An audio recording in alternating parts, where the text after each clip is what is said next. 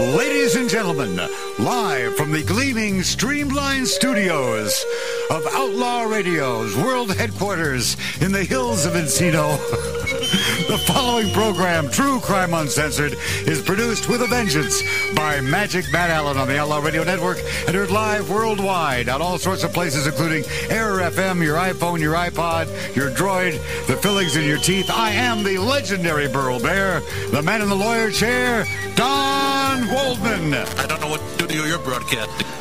You hear microphones breaking up there, pal. So, no. Yeah, hit that thing. Yeah, I told you it was gleaming state-of-the-art equipment here. But it works. Yeah. Here comes Matt. He knows everything. Damn it. Ah, damn it. Hey. No way to start an award-winning radio show. Don't mess with that. Amy will have to slap you around. All right. That may be part of the program. I think it's okay now. Hey, We're wonderful. We have quite a lineup today. Yeah, we're going to learn why I'm not married to a Jewish woman. Oh. Nice Jewish boys learn early that there's nothing like having a chicks in the closet. I think that's the moral of the story, isn't it? I don't know if Peter Christ is Jewish or if he married a Jewish girl, but he was a narc, and he's with us today. We have Amy Dresner, who is still Jewish and former meth addict and a stand-up comic, and we said you used to be a whore, but I don't know if that's true or not. That's not true at all. Okay, she didn't used to be a whore. I'm still a whore. Yes, glad we got Never that clear. stopped. No, I never was a whore. No. Well, my husband disagrees, but it's all relative. You know what I mean? Well, you're related to him, so it is relative. In fact, we have your husband here also. Hello. Yeah. Hi, husband. He's got his fingers in his ears. Yeah, he's no fool. Right. Peter. They're Amy, but you know. Peter, you there, pal? Yeah, I'm here. Hey! Mr. Leap, how are you? Well, we're ready to leap forward, Yeah. as always. Yeah, As always. it's been a couple of years since we had you on the show, but you get a lot of coverage there in the archives. Back in the days when you were a narc, you probably would have arrested Amy Dresner, not for her comic performances, but... Well, that remains to be seen, I guess. But Amy was... well, you know, she's very familiar with drugs, aren't you, Amy? Yeah, I am. Yeah, there is a certain snobbery among drug users, isn't there? Snobbery? Yes, absolutely. You know, I've been in quite a few rehabs, and I think it's interesting that people are snobby about what drugs they did. Like, even in rehab, I found that. You know, people are like, oh, I did coke, but, you know, I never touched meth. Meth's ghetto. It's like, you're still in fucking rehab, first of all. Second of all, like... Meth is just more efficient than coke, people. You know what I mean? Coke gets you high for 8 minutes. Meth gets you high for 8 days. Come on, you know? Let's save some fucking money. It's a recession. And also, when you're buying it at an illegal marketplace, you don't know what you're putting up your nose, whether you're hitting meth or coke. Peter, you have no idea how true that is. I got actually a really, really severe infection in my face, and my whole face blew up. It was bad. It was really bad. And that's Yeah, you don't have that problem with legal marketplaces, see, because if a legal marketplace does that to you, you know who to sue. Yeah, you can call it Better Business Bureau instead of Raul. But a legal marketplace Instead of assumes... Spider. A legal marketplace assumes that you're going to educate middle America into the fact that such horrible drugs like marijuana, which are classified as major drugs in the federal system, aren't. Well, that is something that we have to deal with. The thing is that we have two situations in this country that we call one, and that's the drug problem. We hear about an overdose someplace, and we say that's the drug problem. Then we hear about a drive-by shooting someplace that's reported to us as a drug-related shooting, and we say that's part of the drug problem. In reality, we have two separate problems. The drug problem, the use and abuse of these drugs, is going to be with us as long as two things exist on this planet: drugs and human beings. There's always going to be a drug problem, and we're going to have to deal with that forever. On the other hand, that drive-by shooting, that violence on the Mexican border, that's not the drug problem. That's the drug policy problem, and we can change that just like we did with alcohol policy back in 1933. Peter, you have a great statement that Prohibition created Al Capone. We had Al Capone's niece on the air last week, and she said, you know, everything good dear old Uncle Al was providing was just what the people wanted. Right, it was warm and fuzzy Al Capone last week. Yeah, well, there's a picture in that book of Al Capone dressed as Santa with her sitting on his lap. I believe in the Tooth Fairy, too. But, well, it's interesting when you talk about that, because we used to call it victimless crime. I prefer the term consensual crime, and that is acts that happen between consenting adults that they want to do with each other. I want to sell you drugs. You want to buy my drugs. How is that any different from prostitution, really? It is absolutely no different than prostitution. Exactly the same situation. Gambling, exactly the same situation. You're the thing victim. is, when you don't like these things, when society doesn't like these things, and they choose to use the criminal justice system to deal with them, what you in fact do is create more crime and violence in your society, because the activity is not going to stop. It is just going to go underground. Well, but Peter, don't we have a drug war going on, a war against drugs? No, it's a war against minorities, I thought. Well, it's a war against people, and it's our own people at the war. No, I'm talking about the United States program, War on Drugs. You don't buy into it? I sure well, don't. Well, no, I don't buy into it. I thought it was stupid when it started, and I was on the job when it started. So this is not the way to deal with this problem. What you have to do is you deal with the drug problem through the best methods you know how, and that's education and providing health care for people. And you deal with the violence problem by ending the underground marketplace, by turning off the tap, and then you get to regulate and control the drug marketplace. And whether you choose the government to do the regulation, like we do with the other drugs, or whether you choose the general industry like we do with herbal drugs. We don't really have a government control over that. We let them self-regulate themselves. Any one of those systems is better than a prohibitionary marketplace. Well, what people forget is the drug war in Mexico is over distribution to the United States. Exactly. We're the big consumer here. You know, it's interesting. I heard somebody say to me, well, if we legalize marijuana, that they say that'll put 60% cut in the drug cartel's money. According to the UN, the international underground drug marketplace is a $500 billion a year industry. Oh, the corruption techniques must be wonderful in that. Right. Oh, yeah, with that much money running around. Tell me the last time you read about a police corruption case that didn't involve either drugs, gambling, or prostitution. There's too much money involved. That's why, and it's cash. Exactly. Well, I always heard that if you read about a big bust, it was the cops getting rid of the competition. Well, that's part of it. In fact, we know from recent investigations on stuff that went on up in Boston and stuff, is they used to snitch on their competitors so that they would get busted so they could secure their own marketplace. Well, The thing is, we create this.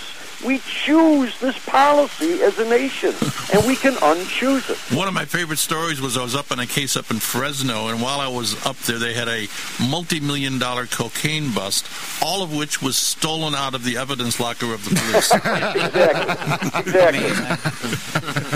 Well, that big French Connection bust, that all went back into the marketplace. Where is that now? Well, we can't find it. I lived in New Orleans for 10 years, and it was just the police shooting each other on the corners. And they'd reported openly in the newspaper, and the sheriff there, they used to make like $11,500 a year, and then they're surprised that they're protecting gang territory for selling drugs. It's just, amazing. Now, excuse me, Molly, will you introduce yourself? So I'm sorry, I'm Andrew. I'm Amy's subservient husband. Subservient. You have subs and doms. Yeah. No, but Andrew, you own rehabs and you've been CEOs of rehabs. What do you think about treatment of addicts? I think I'm like one of the rare sort of treatment professionals that's actually more of a libertarian, so I tend to agree with everyone here that, we should have an open, policy, some regulation. Obviously there's some control and quality control that's good. Yeah, quality control is always the big issue for me. Yeah, I mean, well, you don't want people overdosing if you can help it. And then, I actually am moving towards where they are in Europe, where there's a harm reduction model, where it's about, trying to reduce what they call externalities of drug use.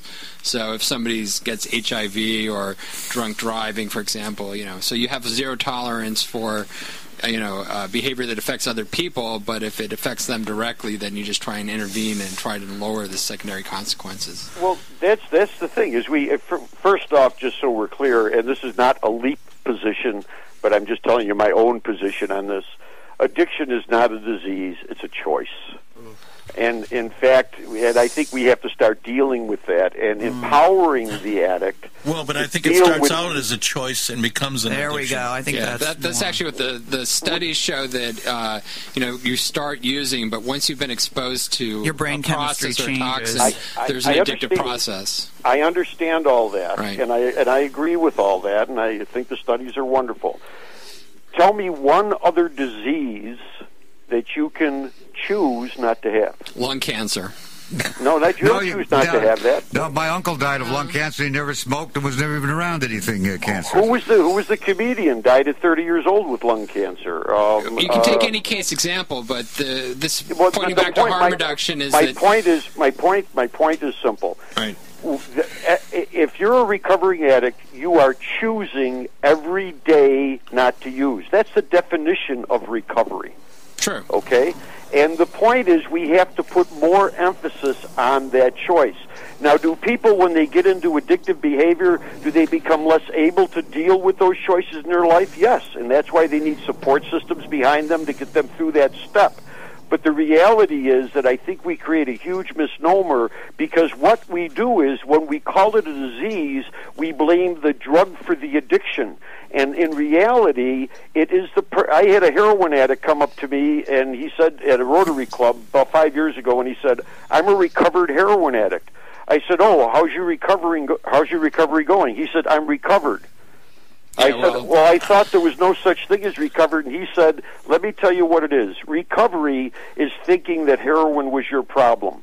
Recovered is when you understand that heroin wasn't your problem, you were the problem, and you took yourself to heroin, and it seemed to help in the beginning, but then it made the problem worse." And he said that's what recovered meant to him. Well, whatever works. Well, there's a lot of retards out there, too. So. Right. Oh, yeah. It sounds very 12-step. Yeah, and there's an awful lot of people who go into rehab multiple times. It becomes a lifestyle Peter, choice. you could say it's a choice, but then why are there genetic markers for it? And why does it run in families? Well, that's true of alcohol. There may be predispositions. Absolutely, there are. I don't doubt that. Just like there is to cancer and heart disease and things like that. Then we also have the issue of chemical dependence. I always thought if you really want to see a spike in crime related to drugs, make insulin illegal. Right, exactly. I assure you, every diabetic is going to be out there knocking over to 7-Eleven because, now just using myself as a peculiar example, and I am a peculiar example, I had a TBI when I was a kid. That stands for traumatic brain injury. That explains a lot. Yeah, it sure does. And my brain kind of rewired itself in a interestingly pattern. However, there were just some parts that didn't quite work right. Fortunately, they have come up with medications. The medication... Not enough for you, bro. Not enough for me. However... It's heroin in this case. No, it's not. It's exactly the opposite. I have to take by prescription massive amounts of stimulants, and the older I get, the more stimulants I have to take. Oh, you're so lucky. Yeah. Except I need a TBI. Yeah, right? Unfortunately... Grab that hammer!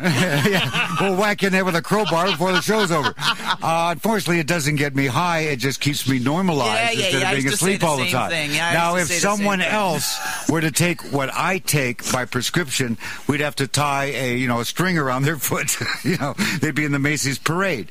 We'll talk later. My theory being is that if it's something you need as a medication, whether it's insulin or colchicine, if you have the gout, or the medications I take. The gout? Is this 1900s? People still do have the gout. They have to take a medication for it. There's two in this room. Called colchicine. Peter, I got to ask you, 20 years as a police captain, what turns you into law enforcement against prohibition? Well, to be honest with you, just so you know what kind of a hypocrite you're talking to. That's what I want to hear.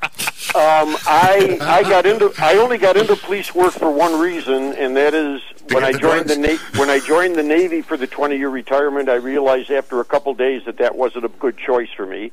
And then I got out of the Navy, and I'm a Vietnam-era veteran, by the way, not a Vietnam War veteran. And when I got out of the Navy, I was still wanted a 20-year retirement, so I started looking around, and it was either police work or fire work. And to be honest, I was brought up in a wonderful, loving family, so I didn't need to be loved, so there was no reason to be a firefighter. So I became a police officer. I figured I could stand being hated. My problem was that when I was about 21 years old, I had become thanks to the Untouchables and my parents, who were young teenagers and young adults during alcohol prohibition, I became very interested in that period of time, and I read a lot about it. And when I got to be about 21 years old, I realized why prohibition didn't work, and that was because it was a stupid idea from the beginning. Yeah, but you're in a position where you're enforcing it. Yeah, and then I took a job where my job was to enforce these laws. So what I did was, when I took the job, I had a little talk with myself, and I said, look at everything you know about this as theory. You're going to be in this business now. Put all your thinking on the back burner and give this a fair shot. So I went into the job, and I looked at it, and by the time I was on the job 4 years, I realized I was right when I walked in the door. That this was the only aspect of my job, arresting people for drugs, that no matter how many we arrested, it didn't make any difference. Absolutely. When we arrested a burglar, we saw a decrease in the number of burglaries we would have in our community. We would have a series of bank robbers. Somebody would arrest the bank robber, and the bank robberies would stop for a while. We made drug arrests, and it was like we were never there. So from that point on, for the next 16 years on the job, I started speaking internally. I still did my job because my father used to say that you decide you're going to do something before you take the man's money. Once you've taken the money, you're not deciding if you're going to do it anymore. Now you have to do it. You have to do it well because you're putting your name on it. So I did my job because that's what I was paid to do. But I knew that it was pointless. And as soon as I retired in 1989, in fact, I had to talk about a month before my retirement with a good attorney friend of mine, a former prosecutor up in Erie County, New York. And he said to me, what are you going to do when you retire? I said, I'm going to get involved in drug policy reform. We're doing so much damage to this society with this policy. We have to end it. And he said to me, well, if you want to be effective doing that, you're going to have to get yourself arrested. And I said, and I said to him, I'm going to prove you wrong on that. Well, also, you have another issue that nobody seems to talk about, and that's the safety of law enforcement themselves involving these drug arrests. In fact, I do the work I do now. How I view it is to help my brothers and sisters in law enforcement to get out of this. In fact, I've had law enforcement people come up to me after presentations and say, on the side, not publicly, keep up the good work, you're absolutely right, get us out of this. Because they realize the damage, not only the damage that it does, just the threat of the violence, but the damage it does to the police officer's working relationship with the citizens. When you're in investigating what people are doing privately in their own back room, they don't want to talk to you, even if you're looking for the burglar in the neighborhood. I'll tell you, Peter, we had a situation in Washington State, and I wrote a book about it, which is still available, called Body Count, about the Spokane serial killer. Oh, that sounds like a plug, bro. It was. I'm no fool. And he was bumping off these chicks that all ran in the same little crack crew, right? Mm-hmm. And what the cops very cleverly figured out to do is they went to the working girls on the street and the dealers on the street, and they said, don't panic. We're not here to arrest you. We're not even going to search you. Listen, there is someone killing crack hoes, basically, right? Selling it, doing it, whatever it is, that is irrelevant compared to murder. Right. We don't, here's our card, this is who's missing, and we're not going to even say, I won't arrest you today when they mean they'll arrest you tomorrow. We're not, we don't care about that. We're just focused on one thing, and that's catching the killer. And because they were able to, a great effort, form relationships with the working women on the street and the drug dealers on the street, they finally caught the guy. Exactly. He was killing people also in Pierce County. They weren't smart enough to take that tact. Well, that is the problem. I got into law enforcement, and I was taught in basic training and everything else that what our job in law enforcement was to protect people from each other. It was never explained to me that it was my job to protect people from their own best interests. Okay? Now we're back to victimless crimes again. One of the things, though, you got to look at it, and I'm for legalization of drugs. I think they still need to be regulated, but it won't come without consequences. When you expose the population to a large amount of substances that do cause problems, and meth, for example, is much more serious of a drug than even cocaine, and I see a lot of drug-induced psychosis coming into my treatment centers. But wouldn't you say that most of that psychosis is not so much from the drug, just doing this on studies from Japan, is that it's not the meth that makes them crazy, it's that they don't sleep? Well, it's the use of the drug, and then it triggers the psychosis. And so whether it's the drug or the person or whatever, if you expose the population to more meth, you're going to have more psychosis. So you have to have a public policy that's also going to address those issues. You have to provide care, because otherwise you're going to have a bunch of psychotic people running around causing problems as well. So I'll give you a perfect example. We did two things in 1933. One was brilliant. We ended alcohol prohibition.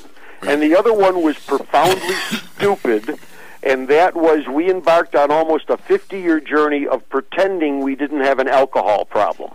I'll give you a perfect example of that. I came on the police department in 1969, February of 1969. I made my first DWI arrest in 1971. Wow. Whoa. 2 years after I came, and when I brought that person back into the station, I took heat from my fellow officers.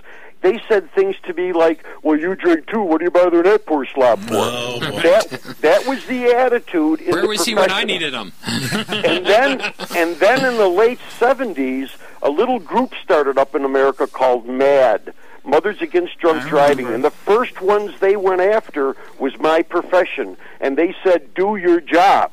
Well, that's when the arrests started going up. Exactly. And since then, we've drastically reduced the number of people that die due to DWI accidents on the street. We've saved lives. We've dealt very differently with alcohol. We don't drink like they do on Mad Men anymore. You know, that was the 50s and the 60s. I don't want to see us legalize drugs tomorrow and then go on a 40-year bender pretending we don't have a drug problem. And there's another major issue involving our very judicial system, and that's got to do with you going to any arraignment court. It sounds like 70 to 80% of the people that are making pleas are in drug-related crimes.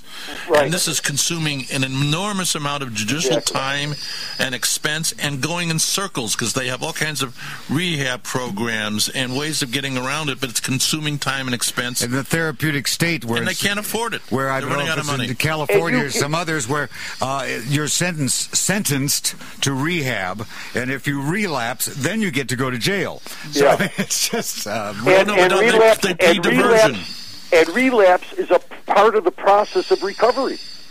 It's part of the process. It's expected for there to be relapses. Well, we're going to relapse for 60 seconds, Peter, and we'll be back after tying off right after this message. So hang on. All right.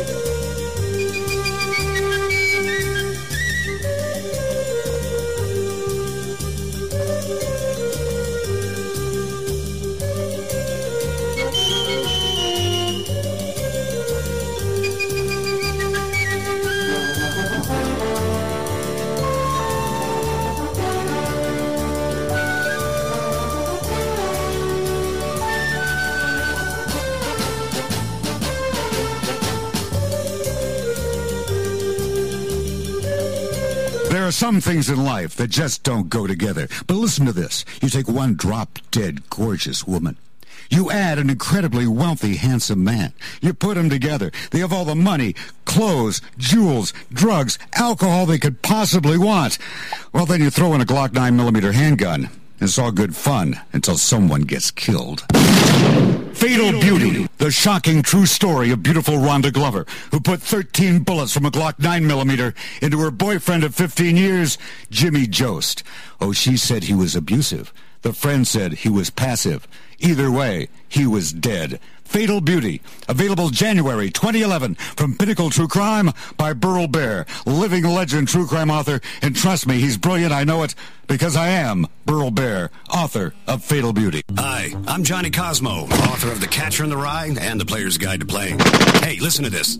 If you own an iPhone, a plastic pony in front of Albertsons, you're no longer tied to your computer. And I know a thing or two about getting untied. You're now free to roam and take the Outlaw Radio Gang everywhere you go. So grab an Outlaw Radio iPhone application. The smoking, drinking, interrupting 24-hour party that you follow now follows you. Your iPhone is now the easiest way to stay connected with your friends on Outlaw Radio. That's right, the Demons of Decadence.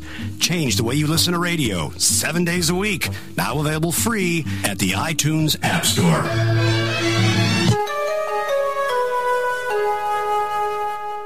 Yes, of course. Burl Barer. I've known a few writers who were rogues and vagabonds. And I'm Roger Moore. I didn't supply the microphone. I am the legendary Burl Barer, man in the lawyer chair, Don Waldman. We have with us live in the Lighten Up Lounge, Amy Dressner, former meth addict, who now is a stand-up comic. And I've actually seen her perform, and she's actually quite amusing. I find that a very unusual transition, by the way. Yeah, how did you do that, Amy? Honestly, I got clean, and I really had no life skills. I'd been fired from every job I'd ever had, and I thought, what am I going to do? How long have you been an addict? On and off for probably 15 years. Wow. I'd had like 7 years sobriety, and then I'd relapse. I'd been in rehab quite a few different times. I tried many, I thought meth didn't work for me, so I tried shooting coke like a lady. That didn't really work out. I tried different things. But, I really was like, what am I going to do with my life? And I thought, well, what are my skills? What's my history? Let's look at this. And I was like, well, dysfunctional relationships, drug addiction, depression, comic, of course. Oh, my God. So. Well, you must it writes itself. You must have hit bottom in order to come up. What was your bottom? Oh, God. I had a couple. I mean, the one with meth, I was a meth addict in my mid-20s, and I never was arrested. I did deal meth very briefly just to support my own habit, and what got me sober was the fact that I was starting to really lose my mind and starting to...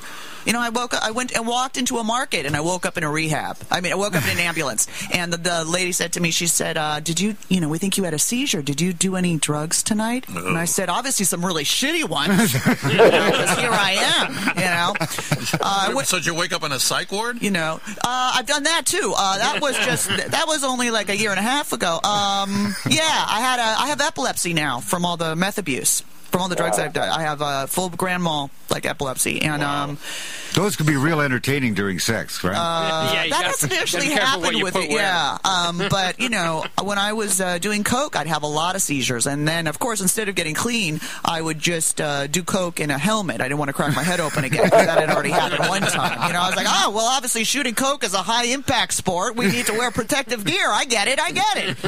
But, The bottom were just, it's not working anymore. You've got depression, you've got drugs, you're going to die. I'm having grand mal seizures, I'm cracking my head open, I'm landing in the psych ward with people who think they're Thomas Jefferson. I was like, wow, this is not where I expected to be. In addition to all that, you had to worry about getting busted. Correct, which I never did. Thank God. It's Amy, when you mention that, I tell people all the time that there's a human phrase that since the cavemen, every adult human being that's ever lived has used this phrase in some language, in some form in their life. And that is, seemed like such a good idea when I thought of it. Yeah, right? It seemed like a good idea at the time. Yeah, exactly. Honestly, you don't think you're going to get caught. You just don't. And I had lots of friends who did get caught with possession and that kind of stuff. Yeah, but it didn't stop them. Absolutely didn't stop them. Right. And you know what stopped me? Honestly, I really started to hit, people are like, I hit a spiritual bottom. It's like, I hit a physical bottom, really. I was like, shit, I'm going to die. I'm going to die. And, how did your parents react? Oh, my God. My parents were just horrified. I had 7 years sober, and then I relapsed, and then I got clean for a while, and then I relapsed, and I got clean for a while, and I relapsed, which is, and that's a lot of people's story. Very few people are like, well, I came into the program, and, got sober, and I've been sober for 19 years, God damn it. God willing. It's like, that's not my experience, and many people, but my parents tried everything. How do you stay sober after all this? She has no choice. She's married to me. Yeah. She's married to a drug rehab guy. Yeah, that doesn't look good. Are you her husband or sponsor? Both. She's actually, we joked that she's actually in the Andrew Institute. She married me, and she's been for 2.5 years. My husband has worked with the mentally ill for years. So I always tell her that her father actually hired me, and she doesn't know. It's not really a marriage. He's very stabilizing, but I got to ask, how long have you guys been together? 2.5 years, and we've been together about 2 years, 9 months. So you met before she became sober? We both met when we first got sober. Yeah, and she showed up on my doorstep, and we don't need and to then talk she about never this. left. And then All right. 2 days later, a cat showed up. That was it. And then we're married. I don't, Yeah, I'm your third wife. You don't like being married. Yeah. Well, Peter, I got to tell you, this guy is not a big, huge, fat man. However, if you go to why Amy's... is he a fat man? I don't know. Well, if you go to Amy's show, she talks about her husband as if he weighs 500 pounds. No disrespect. He was 300 pounds when I met him. Oh, really? Yes. It doesn't come from nowhere. That's what happens when you marry a Jew. You, shrink. It's like having a small fucking building on you. When I watch those shows, they're like, the woman's like, I was pinned under a car for 2 days. I'm like, I know the feeling,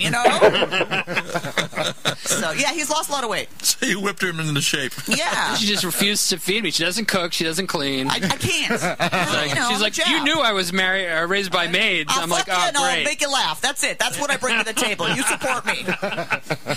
Well, I do get both of those, but I get the fucking part comes in strange ways as well. Oh, no. Okay. What does that mean? No. Well, you couldn't even imagine. I mean, God. There's a series Careful. Careful. Let's just say she has ways of changing her genitalia into bandages and things. It's just, it that defies makes me sound very loose-lipped. Correct that. Now, these are the kind of people, unfortunately, that wind up going to jail. Are you talking about pussy hairdos? Is that what you're talking about? Pussy hairdos has not been great. I mean, you complain that... What does that mean? Okay, all right. So, I'm trying to keep sex interesting. I've never been monogamous really before, okay? I've never really been in a relationship. Now I'm married, and I was like, oh, fuck, okay. How do you keep sex interesting, right? So I change up the hairdos down there. You know what I mean? I do it all bald and do that creepy 12-year-old pedophile look. Like, come on, daddy, you know? Have you tried pigtails? Right? Then I grow it all out. I do that sort of crunchy 70s lesbian look. You know what I mean? I hate that, by the way. My new favorite is where I shave the sides and I leave the middle long, and then I wax it into sort of a Salvador Dali, Colonel Sanders mustache. Oh, too much information. Then I have to talk to him like, ole, señor, ¿por qué han tantos alegres salidos? Yeah, so that's how I learned Spanish. There's a reason why we protect people's privacy in this country. See, now this is when we talk about harm reduction. I need the harm reduction because I'm harmed. Now, I mean, this really is a serious issue. The fact that someone such as these people could have wound up in prison. Absolutely. And what good would that have done anybody? None. And interestingly enough, and I always like, anytime the term prison or jail comes up, I always like to tell everybody listening that first off, we have the largest prison population on the planet. Right. We have the most efficient prison system on the planet. We have less escapes from our prisons than any other nation in the world. And lots of drugs in prison. And exactly what I was going to get to. And we do not have in the United States of America one drug-free prison. And if we can't keep drugs out of prison, who is ludicrous enough to put up a sign that says drug-free school? Peter, I just saw a blurb about these like safe jails that they're going to put for drug addicts. Did you hear about that? No, I haven't heard that one yet. Oh, I saw it on Twitter, and I should have brought it up. But it's interesting, yeah, like specific jails or prison cells for drug addicts. So they're not mixed in with the regular population, that are nicer and safer and softer. Yeah, right. Serious. They give you a pillow to bite on. I always like to mention two people that live in America. One is the alcoholic, and by alcoholic I don't mean in recovery, I mean drinking everyday alcoholic. But this alcoholic does not drink and drive and does not hurt other people or other people's property. And I ask people when I mention this, what do we do to that person? And the answer is nothing. Yeah. Nothing. And what do we do for that person? People usually say to me nothing, and I go, wait a minute. First off, we provide them treatment on demand if they want it. Absolutely. Anybody can walk into an AA meeting. You don't have to say I'm a criminal first. You're just an alcoholic. And secondly, we guarantee, and second and third, we guarantee them, first off, a purity of product. So you know when you're buying that product what's in it and who to sue if it's wrong. And two and three, we provide them with a safe place to purchase and use the product in.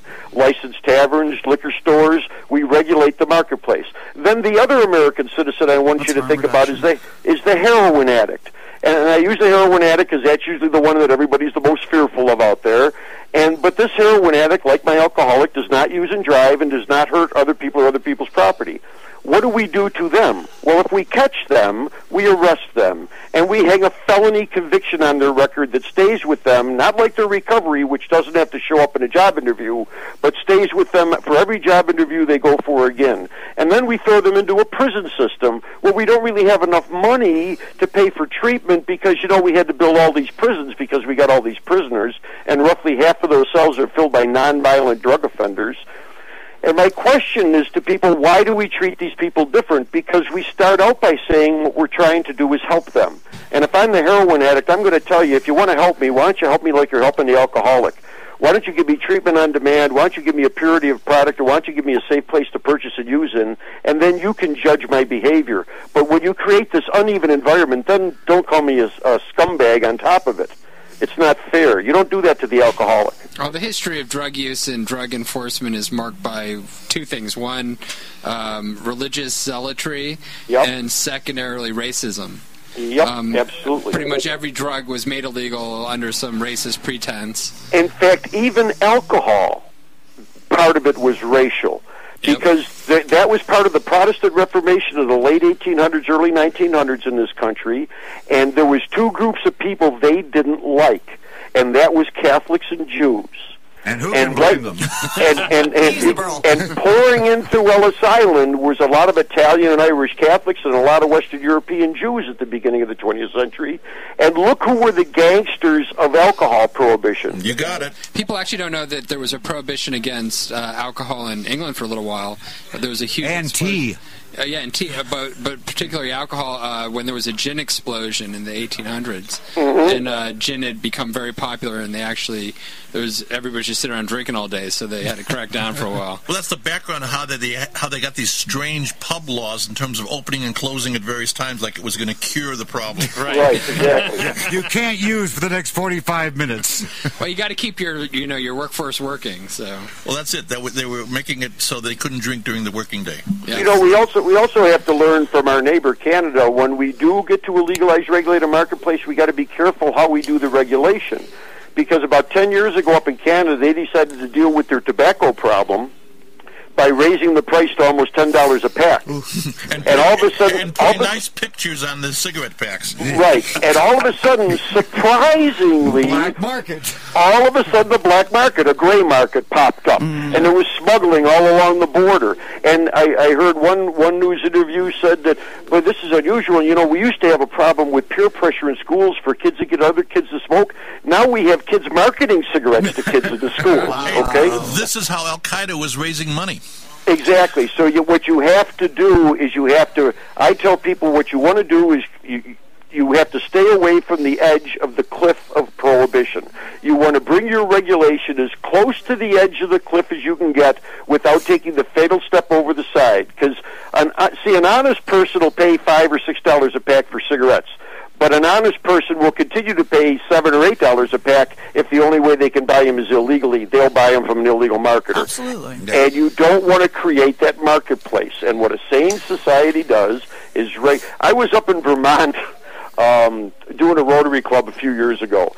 And in Vermont, I'm talking to this Rotary Club, and I thought I'd give them a little comparison. I said, I'll tell you a stupid human behavior.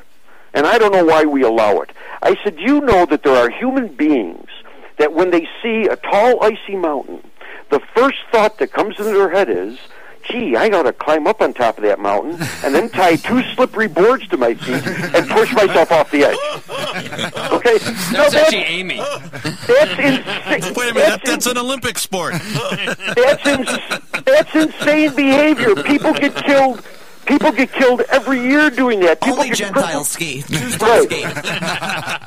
People get crippled every year doing that. I said we ought to ban it. And then I looked at, and this is in Vermont, where they make a nice living off of it. And I said we ought to ban it. And then I paused for a second, and I said, or think of what would happen if we banned it. The people that wanted to do it would still do it.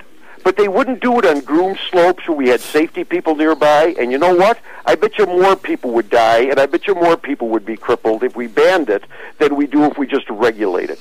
So you accept the behavior, you regulate it, and you don't allow people to hurt other people or other people's property. That's against the law. I don't care what you're high on, whether it's God or drugs. If you hurt other people or other people's property, you go to jail. On the other hand, if you're screwing up your own life, that's for your family and your friends to deal with. It isn't for the criminal justice system. Then again, we do have too many people, so maybe we need more things that kill people, especially ones that are dumb enough to slide down a mountain. Yeah, I mean, thin the herd a little bit. I don't know if you may be familiar with what happened in England with the fellow who they got, the professor who was hired to be the drug policy advisor for the English government. I missed that one. And they asked his opinion, and he told them, which is basically what you're saying. Right. He wrote an article in the the Journal of Addiction Studies, and they published this on equisty. and he had, it was just laid out like a regular addiction article on how many people were using Ecstasy, the number of brain damage, and all these things. You're talking about ecstasy? No, this is the point. You're talking about horse riding? Yes. Yes. And when you get to the end of the article, you realize he's talking about people riding horses. Many more die from that than... And more people were brain damaged, dead, and injured from riding horses than from ecstasy or LSD or any of these other things. Exactly. And boy, they were mad at him and says, hey, you asked my advice. Right. I'm an expert. I'm telling you. He said, we don't want to hear that. Do you know how hard it is to snort a horse? Depends what kind of horse you're talking about. True, right. Well, they call heroin a problem. They call heroin horse because it's a brand name, from Bayer.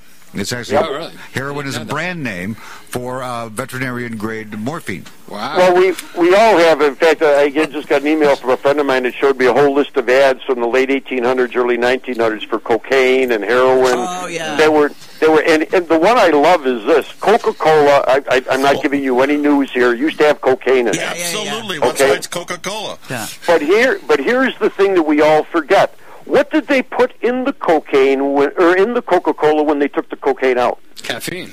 Exactly, because the people still wanted to get a little buzz from the Coca-Cola, so they just moved to a different drug. And that isn't a natural byproduct of the cola bean. That's something they added. I did a deal for Sin Entertainment, which is Simon Le Bon's record label. This was like one of my other careers. But I went out to Tokyo, where the label's based, and they actually have at the end of every pharmacy at the end of this aisle, all these little vials of amphetamines, which mimic the meth vials that they used to hand out during World War II, because they dosed the entire population, so they wouldn't eat and they would work all day. And so, but the older people still want to have like these vials, but they can't sell meth anymore. So you take these things and it's just like chock full of every kind of legal stimulant you can imagine in a little vial. So I took one of these, I snapped the top off, I took it, I shook for like 2 days. And I'm like drinking beer desperately just to stop like having diarrhea. I'm like, my God, what is in this thing? You know? But we're doing these power drinks now, which are very close to what you're talking about. You know what? People are having seizures from those. Seizures. Not even just retard epileptics like 5 hours of quote energy end of quote. I had 2 rock stars and 2 Diet Cokes, and I didn't recognize anyone who was calling me on my phone. and I went and I had a grand mal seizure, and I can't drink those anymore. And there was actually lots of articles of people who drink like a Sobe or whatever, and they have a grand mal seizure. It's all the taurine. It's too much taurine and too much caffeine. Yeah, it's really scary. What fun. I mean, there's so many ways to entertain yourself these days. I have actually known people who liked seizures. I mean, I only have the petite balls. I beg your pardon? But no, I have known people who really enjoy them. It's the guy on top of the woman that's having one, right? Wow. No. For me, seriously, I don't feel mine coming, and I developed them in my mid-30s. I mean, it's really late onset. I mean, one seizure is really one too many. Yeah, it really causes some brain damage. I mean, I've literally, I lost my license for a couple of years, and I'll just face plant, and some jackass was like, oh, she's having a seizure, don't let her bite her tongue, put a spoon in her mouth, right? And I broke 2 teeth. It's like, put a spoon in my How about a wallet? It cost me $1,000. Dude, that's like what medieval medical school did you go to? Are you going to put leeches on me too? I mean, literally, I ended up, breaking teeth and getting stitches and blah, blah. It's scary. Well, they were supposed to put a wood stick in your mouth, not You're not metal. supposed to put anything. Yeah, you're supposed to... No, I had... When I first got on the PD, I had a doctor tell me if you have somebody with a seizure, what you do is kneel down at their head, take the back of their head in your hands, straighten their neck out as much as you can, and just sit there and wait until the seizure passes. There you go. Wow. The biggest thing is head injury. That's how I've really, I opened my head up once. I woke up and I was at Cedars-Sinai having my head sewn closed. I thought, oh, good, that's going to fuck up my haircut. You know what I mean? Vanity first. Right? Everyone's like, oh, I love your new shaggy do. Yeah? You like the brain surgery haircut? It's good, isn't it? So nobody thought they were going to be getting some medical advice when they called into the show.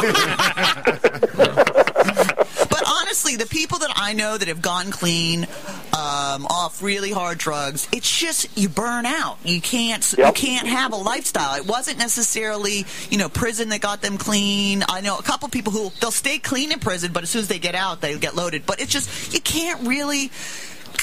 Conduct either you fall apart physically and you get infections and that kind of stuff, or you just can't deal keep with going. Well, I think and then it all depends on the drug too, because when the Swiss started their heroin maintenance program over in Switzerland, one of the things they saw was a 40% increase in the employment rate amongst the addicts that were being served by this program. That's amazing. Because heroin is a different drug. Yes. You shoot up, you nod for about an hour and a half, and then you're normal for 6 or 7 hours. You can go have a job, you can go do anything you want to do, and then you shoot up again and you nod for an hour and a half. And actually, most of the negative health side effects from legal street drugs are because of the things they're cut with. Exactly. There is a big problem. While I was living in Las Vegas, I used to say that the crack addicts in Vegas weren't really crack addicts. They were gambling addicts. They were gambling that the next time they bought it, it would be real. Yeah, I was going to say they were baby laxative addicts. Baby laxative addicts. Vitamin B addicts. I can't poo without my crack. No. Is that? They never. Well, Amy mentioned something before about it's that old thing, you get sick and tired of being sick and tired. Absolutely. And what always amazes me is when there's an overdose, and somebody will say, well, why would they overdose? And people don't intentionally overdose. Yeah. It's because they don't know the dosage. One day you buy it off the street, it's 10%. The next day it's 15%. Right, the strength is always different. And the other thing is, and I read an interesting article about this, there is a theory advanced by one doctor that people do not die of heroin overdoses. What they die from is that they drink with it.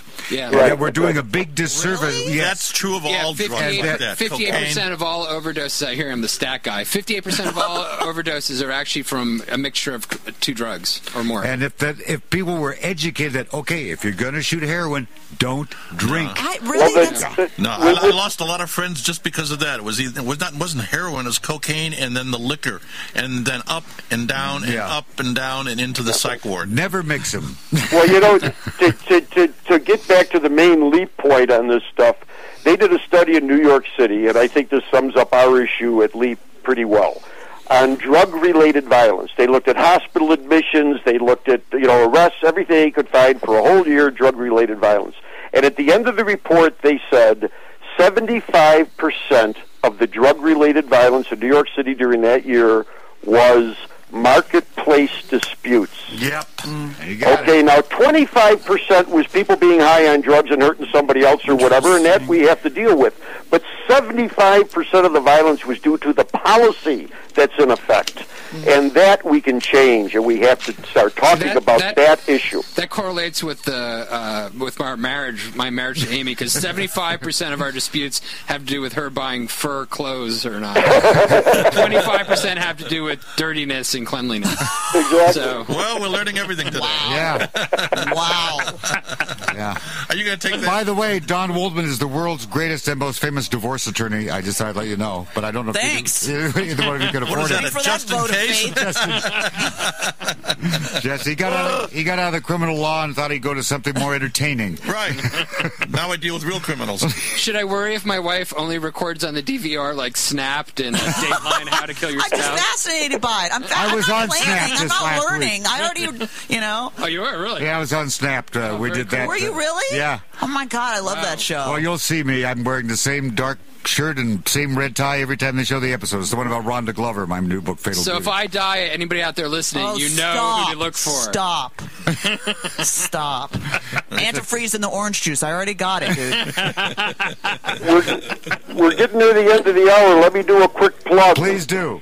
Okay, for anybody listening, if you want to learn more about LEAP, Law Enforcement Against Prohibition, you can go to leap.cc or copsaylegalizedrugs.com, or the easiest way is if you type the word LEAP, L-E-A-P, into Google, we're the first thing that pops up, Law Enforcement Against Prohibition.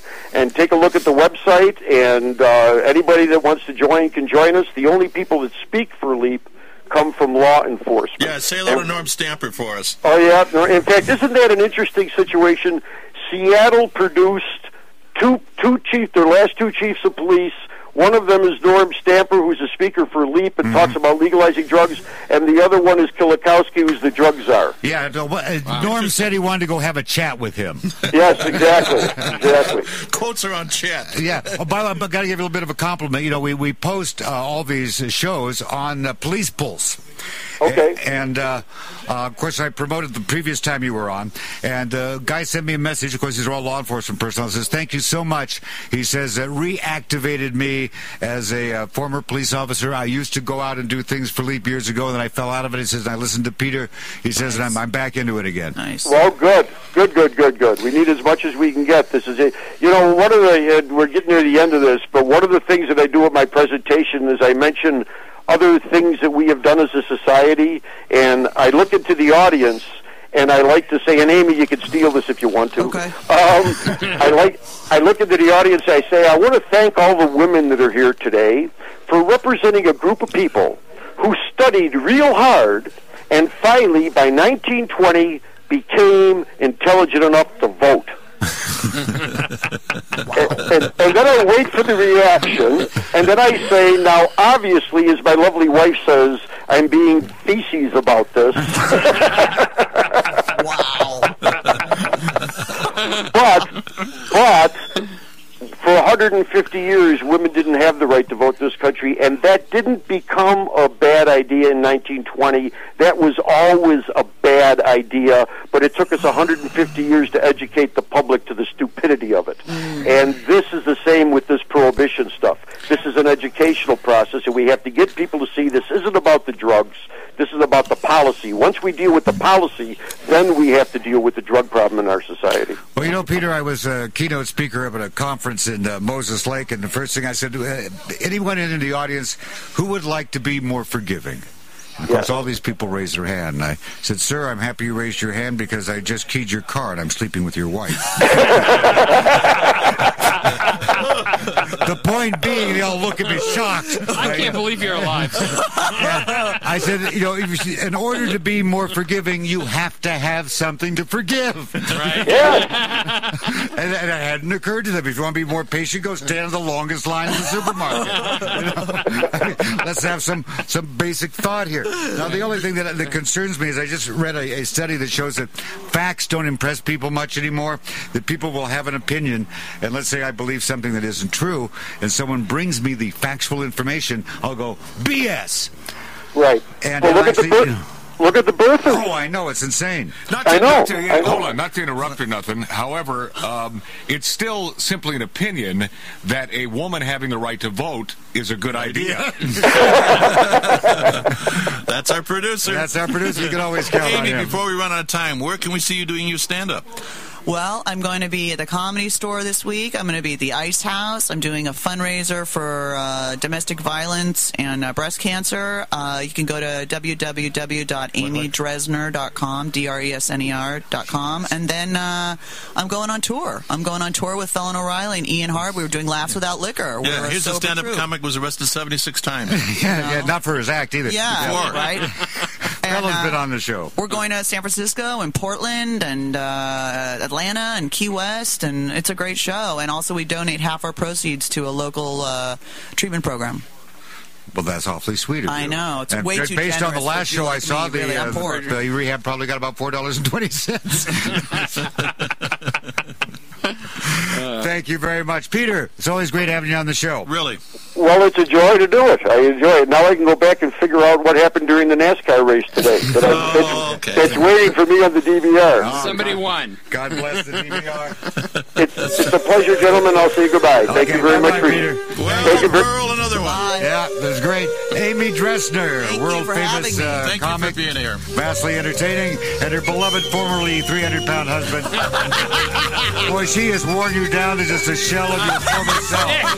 Yeah, she's ravished you tremendously. I know, it's terrible. Somebody send me a sandwich. I've seen pictures of people in sandwiches before. Oh, yeah. All right. Okay, enough of that. We're going to strap on some entertainment with Magic Matt Allen and the Demons of Decadence. Coming up in mere moments on the standard of a beleaguered and tempest-tossed broadcast industry. Ladies and gentlemen, live from the gleaming Streamline Studios of Outlaw Radio's world headquarters in the hills of Encino, the following program, True Crime Uncensored, is produced with a vengeance by Magic Matt Allen on the Outlaw Radio Network and heard live worldwide on all sorts of places, including Air FM, your iPhone, your iPod, your Droid, the fillings in your teeth. I am the legendary Burl Bear, the man in the lawyer chair, Don Ron Waldman. I don't know what studio you're broadcasting. Your microphone's breaking up there. So I've no. Yeah, hit that thing. Yeah, I told you it was gleaming state-of-the-art equipment here. But it works. Yeah. Here comes Matt. He knows everything. Damn it. God damn it. Hey. No way to start. No way to start an award-winning radio show. Don't mess with that. Amy will have to slap you around. All right. Of course, that may be part of the program. I think it's okay now. Hey, We're wonderful. We have quite a lineup today. Yeah, we're going to learn why I'm not married to a Jewish woman. Oh. Nice Jewish boys learn early that there's nothing like having a shix in the closet. I think that's the moral of the story, isn't it? I don't know if Peter Christ is Jewish or if he married a Jewish girl, but he was a narc, and he's with us today. We have Amy Dresner, who is still Jewish and former meth addict and a stand-up comic. And we said you used to be a whore, but I don't know if that's true. That's not true at all. Okay, she didn't used to be a whore. I'm still a whore. Glad we got Never that clear. stopped. No, I never was a whore. No. Well, my husband disagrees, but it's all relative. You know what I mean? Well, you're related to him, so it is relative. In fact, we have your husband here also. Hello. Yeah. Hi, husband. He's got his fingers in his ears. Yeah, he's no fool. Right. Peter. They're Amy, but you know. Peter, you there, pal? Yeah, I'm here. Hey! Mr. Leap, how are you? Well, we're ready to leap forward, as always. It's been a couple of years since we had you on the show, but you get a lot of coverage there in the archives. Back in the days when you were a narc, you probably would have arrested Amy Dresner, not for her comic performances, but...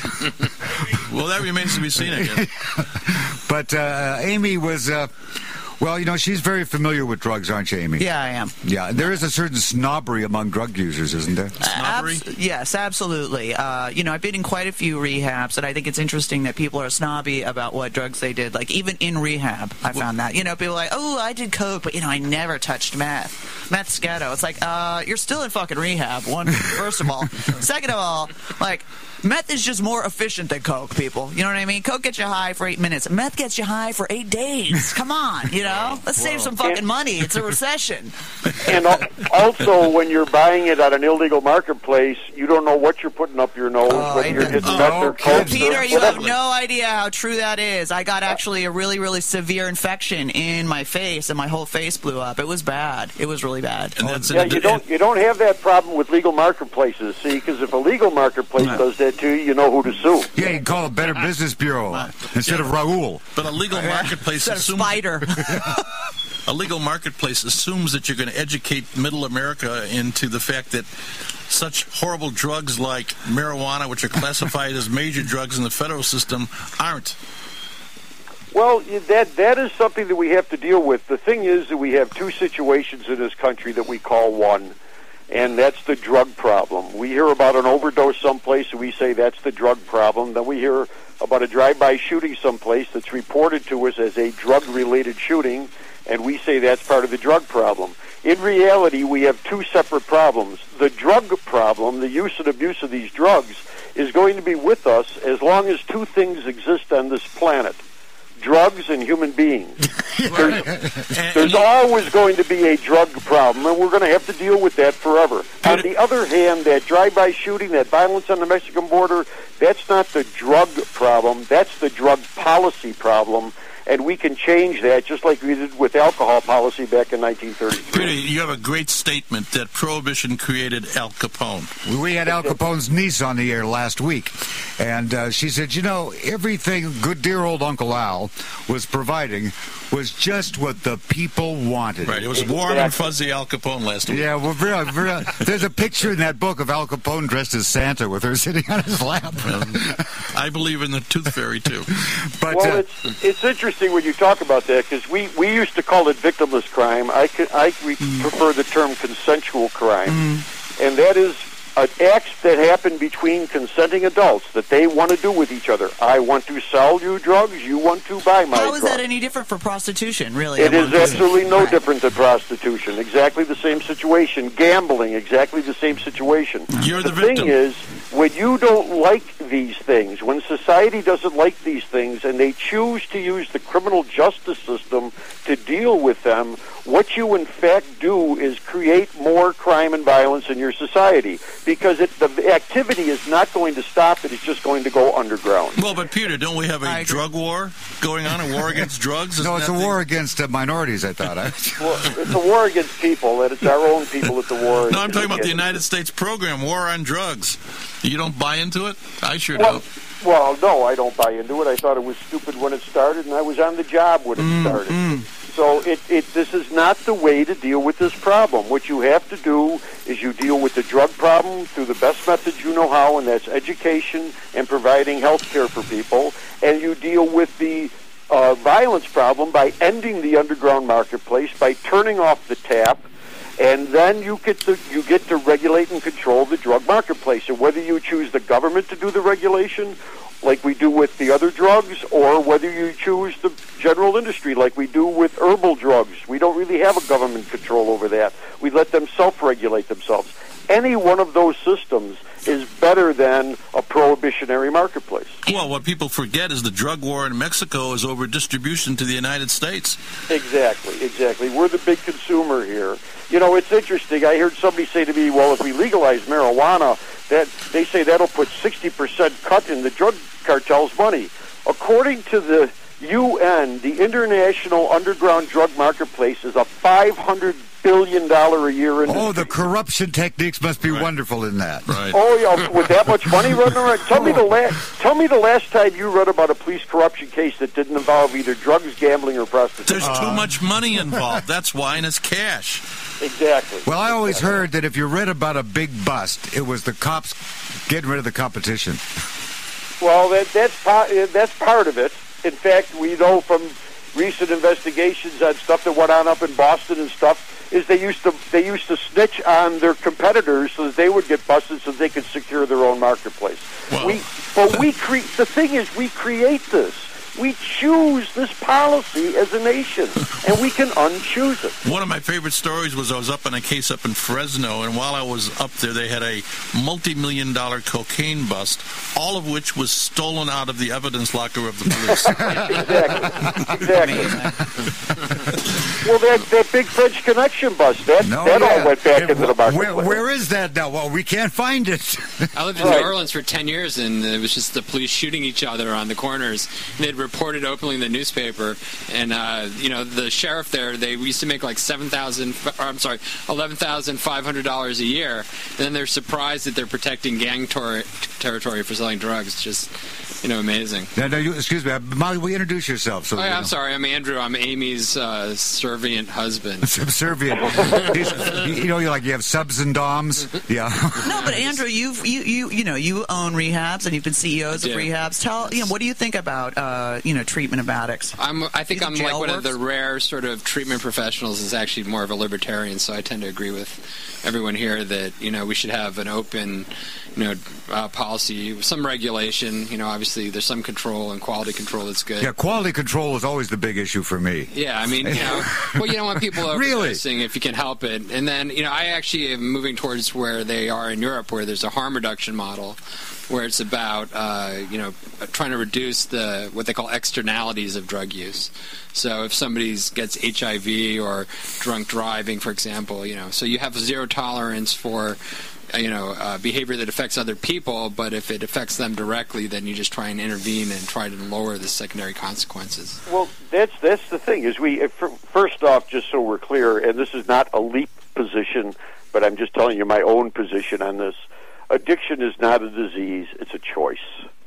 And in fact, I think we have to start dealing with that and empowering the addict. Well, but I think it starts out as a choice and becomes an addiction. There we go. I think that's actually what the studies show, that you start using, but once you've been exposed to your brain chemistry changes. There's an addictive process. I understand all that, right. and I agree with all that, and I think the studies are wonderful. Tell me one other disease that you can choose not to have. Lung cancer. No, you don't choose not to have that. No, my uncle died of lung cancer. He never smoked and was never even around anything cancer. Who was the comedian? Died at 30 years old with lung cancer. You can take any case example, but pointing back to harm reduction is my point is simple. Right. If you're a recovering addict, you are choosing every day not to use. That's the definition of recovery. True. Okay? And the point is we have to put more emphasis on that choice.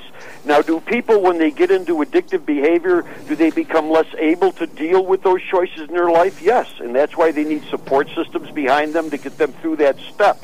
But the reality is that I think we create a huge misnomer, because what we do is when we call it a disease, we blame the drug for the addiction. And in reality, it is I had a heroin addict come up to me, and he said at a Rotary Club about 5 years ago, and he said, "I'm a recovered heroin addict." I said, "Oh, how's your recovery going?" He said, "I'm recovered." I said, well, I thought there was no such thing as recovered. And he said, let me tell you what it is. Recovery is thinking that heroin was your problem. Recovered is when you understand that heroin wasn't your problem, you were the problem, and you took yourself to heroin, and it seemed to help in the beginning, but then it made the problem worse. And he said that's what recovered meant to him.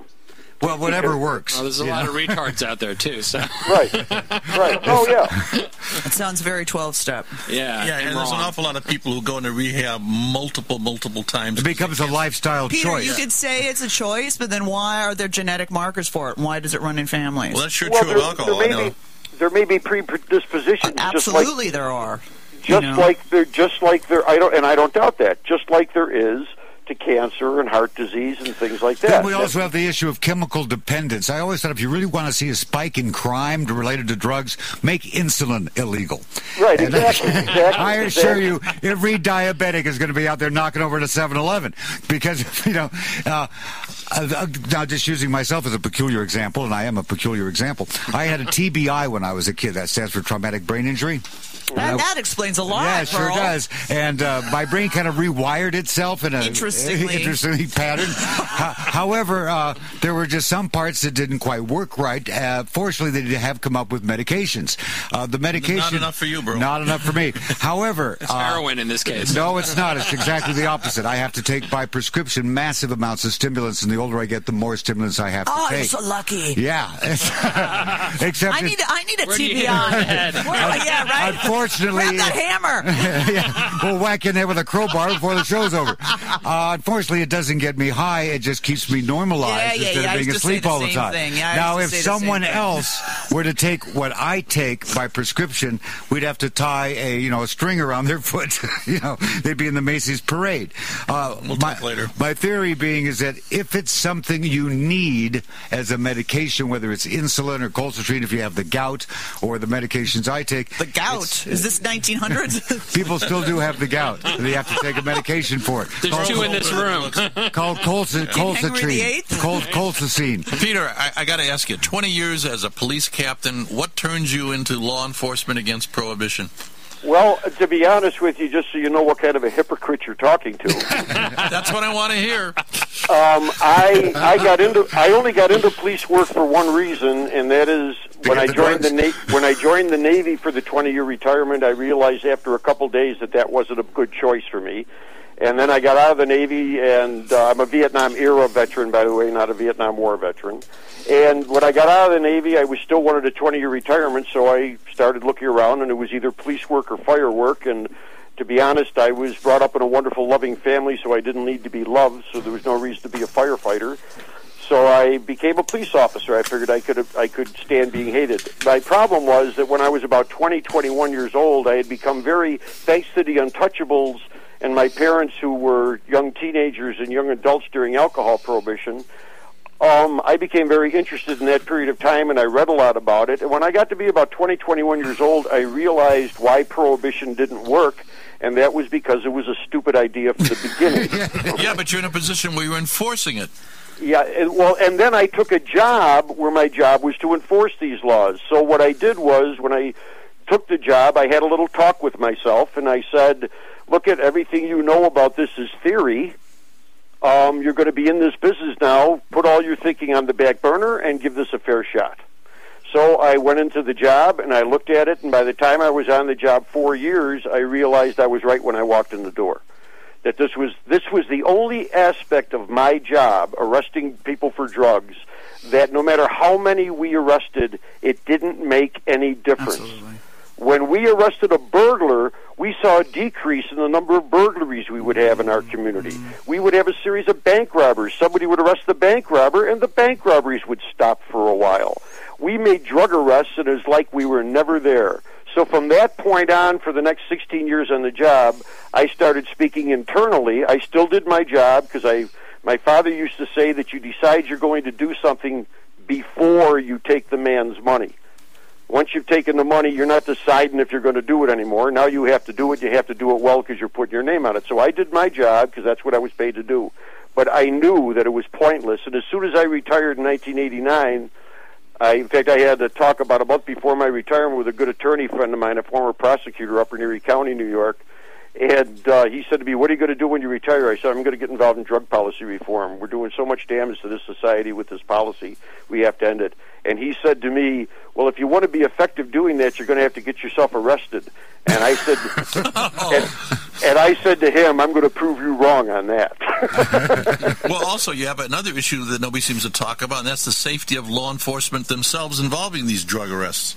In fact, I do the work I do now. How I view it is to help my brothers and sisters in law enforcement to get out of this. In fact, I've had law enforcement people come up to me after presentations and say, on the side, not publicly, "Keep up the good work. You're absolutely right. Get us out of this." Because they realize the damage, not only the damage that it does, just the threat of the violence, but the damage it does to the police officer's working relationship with the citizens. When you're in investigating what people are doing privately in their own back room, they don't want to talk to you, even if you're looking for the burglar in the neighborhood. I'll tell you, Peter, we had a situation in Washington State, and I wrote a book about it, which is still available, called Body Count, about the Spokane serial killer. Oh, that sounds like a plug, bro. It was. I'm no fool. And he was bumping off these chicks that all ran in the same little crack crew, right? Mm-hmm. And what the cops very cleverly figured out to do is they went to the working girls on the street and the dealers on the street, and they said, "Don't panic. We're not here to arrest you. We're not even going to search you. Listen, there is someone killing crack hoes, basically, right? Selling it, doing it, whatever it is, that is irrelevant compared to murder." Right. We don't, here's our card, this is who's missing, and we're not going to even say, "I won't arrest you today," when they mean they'll arrest you tomorrow. We're not, we don't care about that. We're just focused on one thing, and that's catching the killer. And because they were able to, a great effort, form relationships with the working women on the street and the drug dealers on the street, they finally caught the guy. Exactly. He was killing people also in Pierce County. They weren't smart enough to take that tact. Well, that is the problem. I got into law enforcement, and I was taught in the basic training and everything else that what our job in law enforcement was to protect people from each other. It was never explained to me that it was my job to protect people from their own best interests. Okay? Now we're back to victimless crimes again.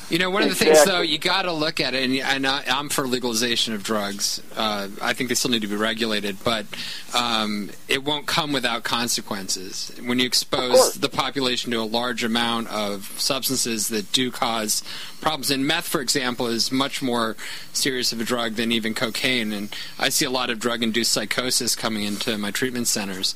But wouldn't you say that most of that psychosis is not so much from the drug, just doing this on studies from Japan, is that it's not the meth that makes them crazy, it's that they don't sleep? Well, it's the use of the drug, and then it triggers the psychosis. And so whether it's the drug or the person or whatever, if you expose the population to more meth, you're going to have more psychosis. So you have to have a public policy that's also going to address those issues. You have to provide care, because otherwise you're going to have a bunch of psychotic people running around causing problems as well. So I'll give you a perfect example. We did two things in 1933. One was brilliant. We ended alcohol prohibition. And the other one was profoundly stupid, and that was we embarked on almost a 50-year journey of pretending we didn't have an alcohol problem. I'll give you a perfect example of that. I came on the police department in 1969, February of 1969. I made my first DWI arrest in 1971. Wow. Whoa. 2 years after I came, and when I brought that person back into the station, I took heat from my fellow officers.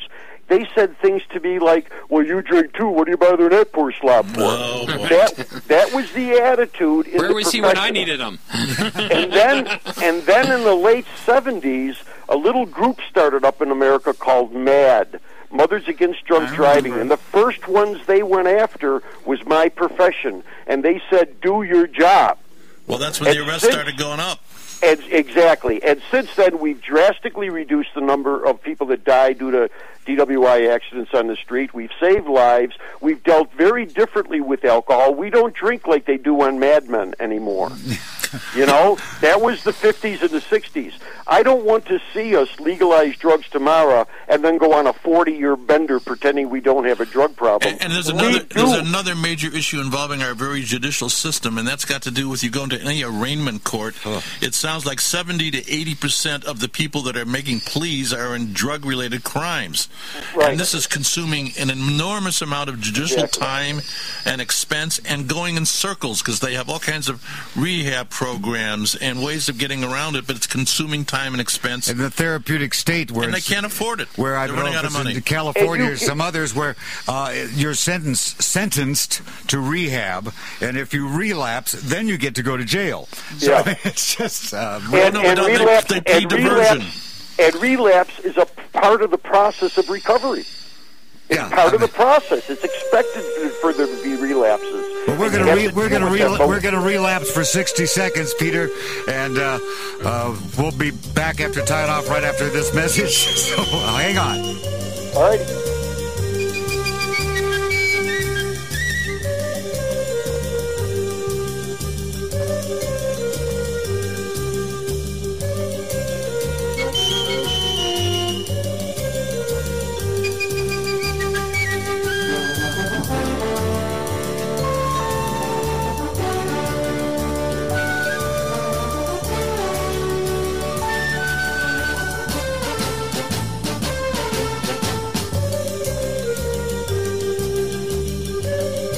There are some things in life that just don't go together. But listen to this. You take one drop-dead gorgeous woman.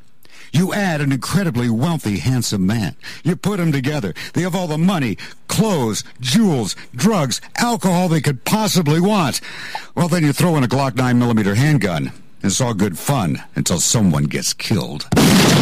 Fatal Beauty, the shocking true story of beautiful Rhonda Glover, who put 13 bullets from a Glock 9mm into her boyfriend of 15 years, Jimmy Jost. Oh, she said he was abusive. The friend said he was passive. Either way, he was dead. Fatal Beauty, available January 2011 from Pinnacle True Crime by Burl Bear, living legend true crime author, and trust me, he's brilliant, I know it, because I am Burl Bear, author of Fatal Beauty. Hi, I'm Johnny Cosmo, author of The Catcher in the Rye and The Player's Guide to Playing. Hey, listen to this.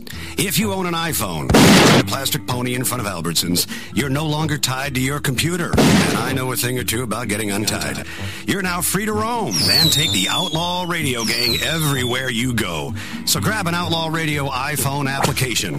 The smoke and drink and interrupting 24-hour party that you follow now follows you. Your iPhone is now the easiest way to stay connected with your friends on Outlaw Radio. That's right, the Demons of Decadence. Change the way you listen to radio 7 days a week. Now available free at the iTunes App Store.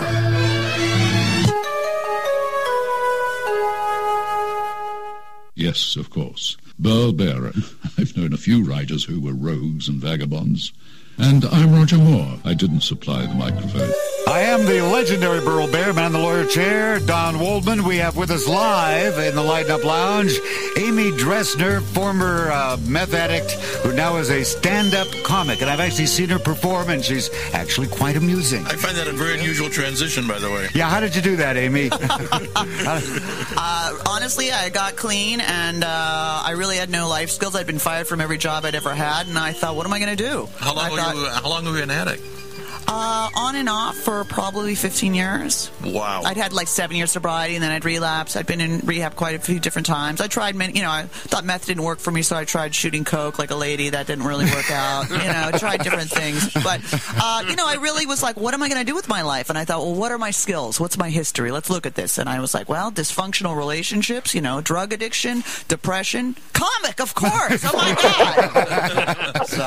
Well, you must it writes itself. You must have hit bottom in order to come up. What was your bottom? Oh, God. I had a couple. I mean, the one with meth, I was a meth addict in my mid-20s, and I never was arrested. I did deal meth very briefly just to support my own habit, and what got me sober was the fact that I was starting to really lose my mind and starting to, I went and walked into a market, and I woke up in a rehab. I woke up in an ambulance, and the lady said to me, she said, did you, we think you had a seizure. Did you do any drugs tonight? Oh. And I said, obviously some really shitty ones, because here I am.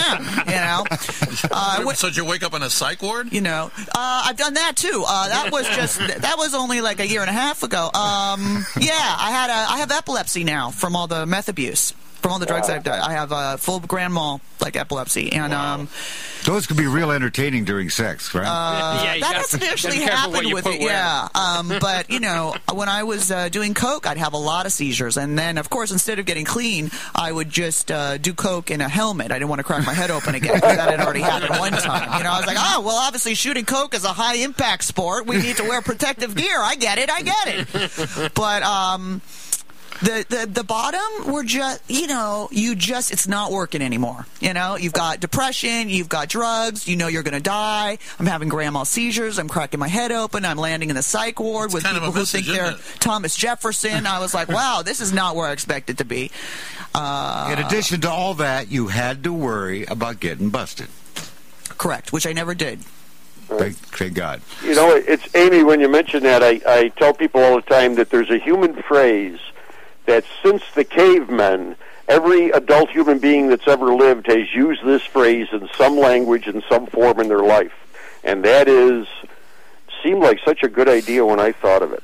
Yeah, right? It seemed like a good idea at the time. Yeah, exactly. Honestly, you don't think you're going to get caught. You just don't. And I had lots of friends who did get caught with possession and that kind of stuff. Yeah, but it didn't stop them. Absolutely didn't stop them. Right. And you know what stopped me? Honestly, I really started to hit, people are like, I hit a spiritual bottom. It's like, I hit a physical bottom, really. I was like, shit, I'm going to die. I'm going to die. And, how did your parents react? Oh, my God. My parents were just horrified. I had 7 years sober, and then I relapsed, and then I got clean for a while, and then I relapsed, and I got clean for a while, and I relapsed, which is, and that's a lot of people's story. Very few people are like, well, I came into the program, and, got sober, and I've been sober for 19 years, God damn it. God willing. It's like, that's not my experience, and many people, but my parents tried everything. How do you stay sober after all this? She has no choice. She's married to me. Yeah. She's married to a drug rehab guy. Yeah, that doesn't look good. Are you her husband or sponsor? Both. We joked that she's actually in the Andrew Institute. She married me, and she's been there for 2.5 years. My husband has worked with the mentally ill for years. So I always tell her that her father actually hired me, and she doesn't know. It's not really a marriage. He's very stabilizing, but I got to ask, how long have you guys been together? 2.5 years, and we've been together about 2 years, 9 months. So you met before she became sober? We both met when we first got sober. Yeah, and she showed up on my doorstep, and we don't need to talk she never about left. This. And then okay, all right. 2 days later, a cat showed up. That was it. And then we're married. I don't, Yeah, I'm your third wife. You don't like being married. Yeah. Well, Peter, I got to tell you, this guy is not a big, huge, fat man. However, if you go to why Amy's... is he a fat man? I don't understand. If you go to Amy's show, she talks about her husband as if he weighs 500 pounds. No disrespect, he was 300 pounds when I met him. Oh, really? Yes! It doesn't come from nowhere. That's what happens when you marry a Jew. You, shrink. It's like having a small fucking building on you, When I watch those shows, they're like, the woman's like, I was pinned under a car for 2 days. I'm like, I know the feeling, So, yeah, he's lost a lot of weight. So you whipped him into shape. Yeah. She just refuses to feed me. She doesn't cook. She doesn't clean. I can't. She's like, you knew I was raised by maids. I'm like, oh, no, great. I'll make you laugh. That's it. That's what I bring to the table. You support me. Well, I do get both of those, but I get the fucking part comes in strange ways as well. Oh, no. Okay. What does that mean? No. Well, you couldn't even imagine. I mean, God. There's a series Careful. Let's just say she has ways of changing her genitalia into bandages and things. It's just, I mean, it defies explanation. Sound very loose-lipped. Correct that. Now, these are the kind of people, unfortunately, that wind up going to jail. Are you talking about pussy hairdos? Is that what you're talking about? Pussy hairdos has not been great. I mean, you complain that... What does that mean? Okay, all right. So, I'm trying to keep sex interesting. I've never been monogamous really before, okay? I've never really been in a relationship. Now I'm married, and I was like, oh, fuck, okay. How do you keep sex interesting, right? So I change up the hairdos down there. You know what I mean? I do it all bald and do that creepy 12-year-old pedophile look. Like, come on, daddy, you know? Have you tried pigtails? Right? Then I grow it all out. I do that sort of crunchy 70s lesbian look. You know what I mean? I hate that, by the way. My new favorite is where I shave the sides and I leave the middle long, and then I wax it into sort of a Salvador Dali, Colonel Sanders mustache. Oh, too much information. Then I have to talk to him like, ole, señor, ¿por qué han tantos alegres salidos? So that's how I learned Spanish. There's a reason why we protect people's privacy in this country. See, now this is when we talk about harm reduction. I need the harm reduction because I'm harmed. Now, I mean, this really is a serious issue. The fact that someone such as these people could have wound up in prison. Absolutely. And what good would that have done anybody? None. And interestingly enough, and I always like, anytime the term prison or jail comes up, I always like to tell everybody listening that first off, we have the largest prison population on the planet. Right. We have the most efficient prison system on the planet. We have less escapes from our prisons than any other nation in the world. And lots of drugs in prison. And exactly what I was going to get to. And we do not have in the United States of America one drug-free prison. And if we can't keep drugs out of prison, who is ludicrous enough to put up a sign that says drug-free school? Peter, I just saw a blurb about these like safe jails that they're going to put for drug addicts. Did you hear about that? No, I haven't heard that one yet. Oh, I saw it on Twitter, and I should have brought it up. But it's interesting, yeah, like specific jails or prison cells for drug addicts. So they're not mixed in with the regular population that are nicer and safer and softer. Yeah, right. Serious. They give you a pillow to bite on. I always like to mention two people that live in America. One is the alcoholic, and by alcoholic I don't mean in recovery. I mean drinking everyday alcoholic. But this alcoholic does not drink and drive and does not hurt other people or other people's property. And I ask people when I mention this, what do we do to that person? And the answer is nothing. Yeah. Nothing. And what do we do for that person? People usually say to me nothing, and I go, wait a minute. First off, we provide them treatment on demand if they want it. Absolutely. Anybody can walk into an AA meeting. You don't have to say I'm a criminal first. You're just an alcoholic. And secondly, we guarantee, and second and third, we guarantee them, first off, a purity of product. So you know when you're buying that product what's in it and who to sue if it's wrong. And two and three, we provide them with a safe place to purchase and use the product in. Licensed taverns, liquor stores, we regulate the marketplace. Then the other American citizen I want you to think about is the heroin addict. And I use the heroin addict because that's usually the one that everybody's the most fearful of out there. But this heroin addict, like my alcoholic, does not use and drive and does not hurt other people or other people's property. What do we do to them? Well, if we catch them, we arrest them, and we hang a felony conviction on their record that stays with them, not like their recovery, which doesn't have to show up in a job interview, but stays with them for every job interview they go for again. And then we throw them into a prison system where we don't really have enough money to pay for treatment because, we had to build all these prisons because we got all these prisoners, and roughly half of those cells are filled by nonviolent drug offenders. And my question is to people, why do we treat these people different? Because we start out by saying what we're trying to do is help them. And if I'm the heroin addict, I'm going to tell you, if you want to help me, why don't you help me like you're helping the alcoholic? Why don't you give me treatment on demand? Why don't you give me a purity of product? Or why don't you give me a safe place to purchase and use in? And then you can judge my behavior. But when you create this uneven environment, then don't call me a scumbag on top of it. It's not fair. You don't do that to the alcoholic. Oh, the history of drug use and drug enforcement is marked by two things. One, religious zealotry, and secondarily, racism. Yep, absolutely. Pretty much every drug was made illegal under some racist pretense. In fact, even alcohol, part of it was racial. Because that was part of the Protestant Reformation of the late 1800s, early 1900s in this country, and there was two groups of people they didn't like, and that was Catholics and Jews. And who can blame them? And pouring into Ellis Island was a lot of Italian and Irish Catholics and a lot of Western European Jews at the beginning of the 20th century. And look who were the gangsters of alcohol prohibition. You got it. People actually don't know that there was a prohibition against alcohol in England for a little while. There was a huge... And tea. And tea, but particularly alcohol, when there was a gin explosion in the 1800s, and gin had become very popular, and everybody was just sitting around drinking all day, so they had to crack down for a while. Well, that's the background of how they got these strange pub laws in terms of opening and closing at various times, like it was going to cure the problem. Right, exactly. You can't use for the next 45 minutes. Well, you got to keep your workforce working. So. Well, that's it. They were making it so they couldn't drink during the working day. Yeah. You know, we also have to learn from our neighbor Canada. When we do get to a legalized, regulated marketplace, we got to be careful how we do the regulation. Because about 10 years ago up in Canada, they decided to deal with their tobacco problem by raising the price to almost $10 a pack. and all of a sudden... And putting nice pictures on the cigarette packs. Right. And all of a sudden, surprisingly... Black market. All of a sudden, the black market, a gray market, popped up. And there was smuggling all along the border. And I heard one news interview said that, well, this is unusual. You know, we used to have a problem with peer pressure in schools for kids to get other kids to smoke. Now we have kids marketing cigarettes to kids in the schools. Okay? This is how Al-Qaeda was raising money. Exactly. So what you have to do is I tell people what you want to do is you have to stay away from the edge of the cliff of prohibition.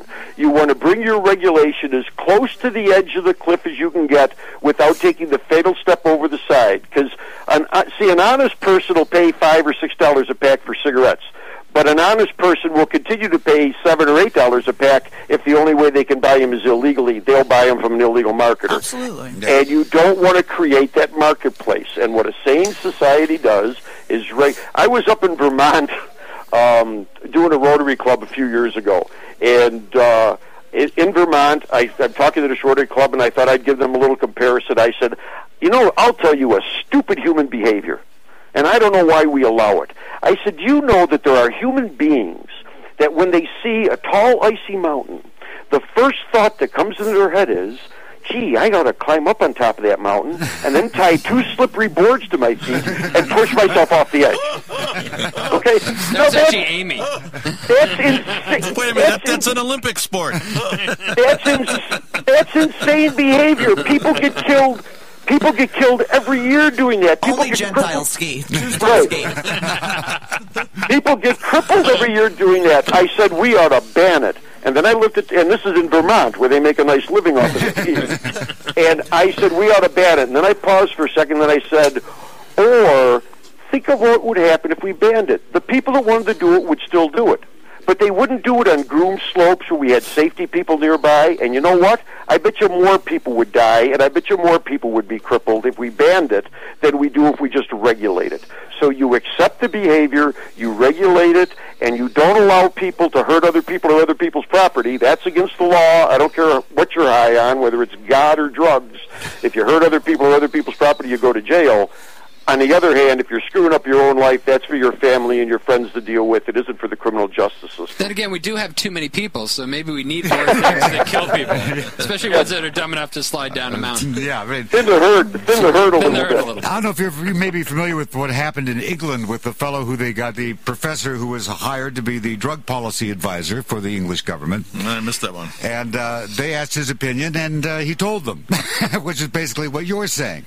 Right. He wrote an article in the the Journal of Addiction Studies, and they published this on Equisty. And it was just laid out like a regular addiction article on how many people were using Equisty, the number of brain damage, and all these things. You're talking about ecstasy? No, this is the point. You're talking about horse riding? Yes. Yes. And when you get to the end of the article, you realize he's talking about people riding horses. Many more die from that than... And more people were brain damaged, dead, and injured from riding horses than from ecstasy or LSD or any of these other things. Exactly. And boy, they were mad at him. He says, hey, you asked my advice. Right. I'm an expert. I'm telling you. He said, we don't want to hear that. Do you know how hard it is to snort a horse? Depends what kind of horse you're talking about. True, right. Well, they call heroin a problem. They call heroin horse because it's a brand name, from Bayer. It's actually heroin is a brand name for veterinarian grade morphine. Wow. Well, we all have. In fact, I just got an email from a friend of mine that showed me a whole list of ads from the late 1800s, early 1900s for cocaine and heroin. Oh yeah. They were, and the one I love is this: Coca-Cola. I'm not giving you any news here. Used to have cocaine in it. Absolutely. Yeah. What's it's Coca-Cola? Yeah. But here's the thing that we all forget. What did they put in the cocaine or in the Coca-Cola when they took the cocaine out? Caffeine. Exactly, because the people still wanted to get a little buzz from the Coca-Cola, so they just moved to a different drug. That isn't a natural byproduct of the cola bean. That's something they added. I did a deal for Sin Entertainment, which is Simon Le Bon's record label. This was like one of my other careers, but I went out to Tokyo where the label's based, and they actually have at the end of every pharmacy at the end of this aisle, all these little vials of amphetamines, which mimic the meth vials that they used to hand out during World War II, because they dosed the entire population so they wouldn't eat and they would work all day. And so, but the older people still want to have like these vials, but they can't sell meth anymore. So you take these things and it's just like chock full of every kind of legal stimulant you can imagine in a little vial. So I took one of these, I snapped the top off, I took it, I shook for like 2 days. Right? And I'm like drinking beer desperately just to stop like having diarrhea. I'm like, my God, what is in this thing? You know? But we're doing these power drinks now, which are very close to what you're talking about. You know what? People are having seizures from those. Seizures. Not even just retard epileptics like 5 hours of quote energy end of quote. I had 2 rock stars and 2 Diet Cokes, and I didn't recognize anyone who was calling me on my phone. and I went and I had a grand mal seizure, and I can't drink those anymore. And there was actually lots of articles of people who drink like a Sobe or whatever, and they have a grand mal seizure. It's all the taurine. It's too much taurine and too much caffeine. Yeah, it's really scary.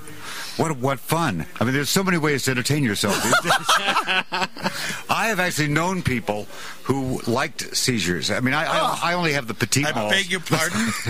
But no, I have known people who really enjoy them. It's the guy on top of the woman that's having one, right? Wow. No. For me, seriously, I don't feel mine coming, and I developed them in my mid-30s. I mean, it's really late onset. I mean, one seizure is really one too many. Yeah, it really causes some brain damage. I mean, I've literally, I lost my license for a couple of years, and I'll just face plant, and some jackass was like, oh, she's having a seizure. Don't let her bite her tongue.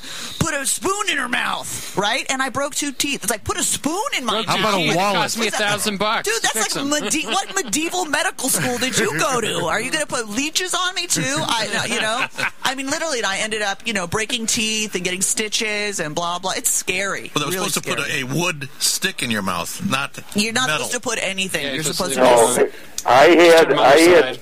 When I first got on the PD, I had a doctor tell me if you have somebody with a seizure, what you do is kneel down at their head, take the back of their head in your hands, straighten their neck out as much as you can, and just sit there and wait until the seizure passes. There you go. Wow. The biggest thing is head injury. That's how, I've really, I opened my head up once. I woke up and I was at Cedars-Sinai having my head sewn closed. I thought, oh, good, that's going to fuck up my haircut. You know what I mean?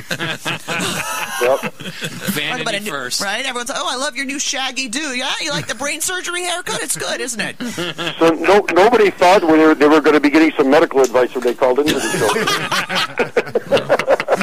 But honestly, the people that I know that have gone clean off really hard drugs, it's just you burn out. You can't have a lifestyle. It wasn't necessarily prison that got them clean. I know a couple people who they'll stay clean in prison, but as soon as they get out, they get loaded. But it's just you can't really conduct, either you fall apart physically and you get infections and that kind of stuff, or you just can't deal keep with going. the, Yeah.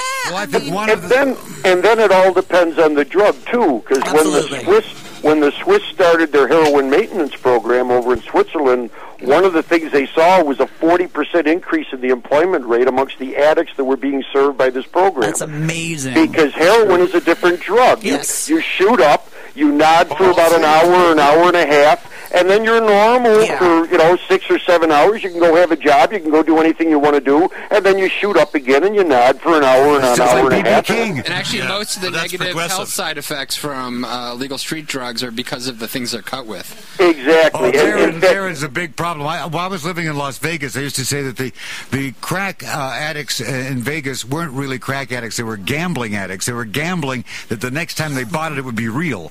Yeah. I was going to say they were baby laxative addicts. Baby laxative addicts. Vitamin B addicts. I can't poo without my crack. Is that? They never. Well, Amy mentioned something before about it's that old thing, you get sick and tired of being sick and tired. Absolutely.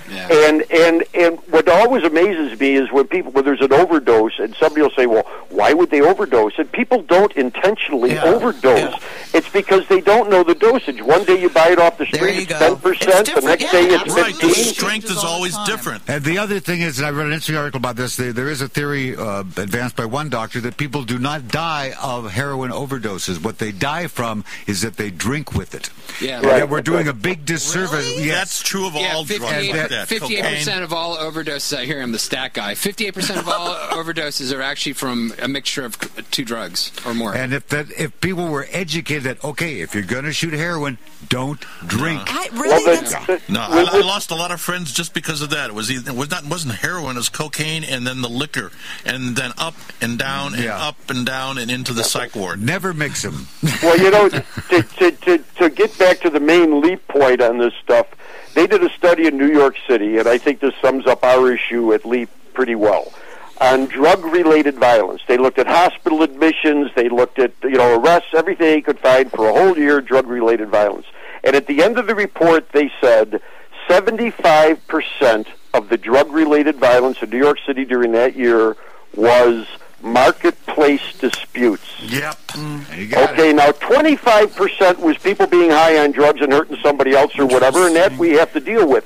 But 75% of the violence was due to the policy that's in effect. And that we can change, and we have to start talking about that issue. That correlates with our marriage, my marriage to Amy, because 75% of our disputes have to do with her buying fur clothes or not. 25% have to do with dirtiness and cleanliness. Exactly. So, well, we're learning everything today. Wow. Yeah. Wow. Yeah. Are you going to take that? By the way, Don Waldman is the world's greatest and most famous divorce attorney. I just thought I'd let you know, but I don't know Thanks. if either one of you could afford What it. is that, just in case? Jesse, he got out of the criminal law and thought he'd go to something more entertaining. Right. Now I deal with real criminals. Should I worry if my wife only records on the DVR like Snapped and Dateline How to Kill Your I'm Spouse? just fascinated by it. I was not on planning. Snap I'm this not last learning. week. I already, Oh, you were? Really? Yeah, I was on Snapped. We did that. Were you really? Yeah. Oh, my God. I love that show. Well, you'll see me. I'm wearing the same dark shirt and same red tie every time they show the episode. It's the one about Rhonda Glover, my new book, Fatal So Beauty. if I die, anybody out there listening, you know who to look for. Stop. Stop. Antifreeze in the orange juice. I already got it, dude. We're getting near the end of the hour. Let me do a quick plug. Please do. Okay, for anybody listening, if you want to learn more about LEAP, Law Enforcement Against Prohibition, you can go to leap.cc or copsaylegalizedrugs.com, or the easiest way is if you type the word LEAP, L-E-A-P, into Google, we're the first thing that pops up, Law Enforcement Against Prohibition. And take a look at the website, and anybody that wants to join can join us. The only people that speak for LEAP come from law enforcement. Yeah, say hello to Norm Stamper for us. Oh, yeah. In fact, isn't that an interesting situation? Seattle produced their last two chiefs of police. One of them is Norm Stamper, who's a speaker for LEAP and talks about legalizing drugs, and the other one is Kilikowski, who's the drug czar. Yeah, Norm said he wanted to go have a chat with him. Yes, exactly. Quotes are on chat. Yeah. Oh, by the way, I've got to give you a little bit of a compliment. We post all these shows on Police Pulse. Okay. And, of course, I promoted the previous time you were on. And guy sent me a message. Of course, these are all law enforcement personnel. He says, thank you so much. He says, reactivated me as a former police officer. I used to go out and do things for Leap years ago, and then I fell out of it. He says, I listened to Peter. He says, and I'm back into it again. Nice. Well, good. We need as much as we can get. This is it. You know, one of the, we're getting near the end of this, but one of the things that I do at my presentation is I mention other things that we have done as a society, and I look into the audience, and I like to say, and Amy, you can steal this if you want to. Okay. I look into the audience, I say, I want to thank all the women that are here today for representing a group of people who studied real hard and finally, by 1920, became intelligent enough to vote. and then I wait for the reaction, and then I say, now, obviously, as my lovely wife says, I'm being feces about this. Wow. But for 150 years, women didn't have the right to vote in this country, and that didn't become a bad idea in 1920. That was always a bad idea, but it took us 150 years to educate the public to the stupidity of it. And this is the same with this prohibition stuff. This is an educational process, and we have to get people to see this isn't about the drugs. This is about the policy. Once we deal with the policy, then we have to deal with the drug problem in our society. Well, you know, Peter, I was a keynote speaker up at a conference in Moses Lake, and the first thing I said, anyone in the audience who would like to be more forgiving? And of course, all these people raised their hand. And I said, sir, I'm happy you raised your hand because I just keyed your car and I'm sleeping with your wife. The point being, they all look at me shocked. I can't believe you're alive. I said, you know, in order to be more forgiving, you have to have something to forgive. Right? Yeah. And it hadn't occurred to them. If you want to be more patient, go stand in the longest line in the supermarket. You know? I mean, let's have some basic thought here. Now, the only thing that concerns me is I just read a study that shows that facts don't impress people much anymore, that people will have an opinion, and let's say I believe something that isn't true, and someone brings me the factual information, I'll go, BS! Right. And well, look at the birthers. Oh, I know, it's insane. Hold on, not to interrupt or nothing. However, it's still simply an opinion that a woman having the right to vote is a good idea. That's our producer. You can always count on Amy, him. before we run out of time, where can we see you doing your stand-up? Well, I'm going to be at the Comedy Store this week. I'm going to be at the Ice House. I'm doing a fundraiser for domestic violence and breast cancer.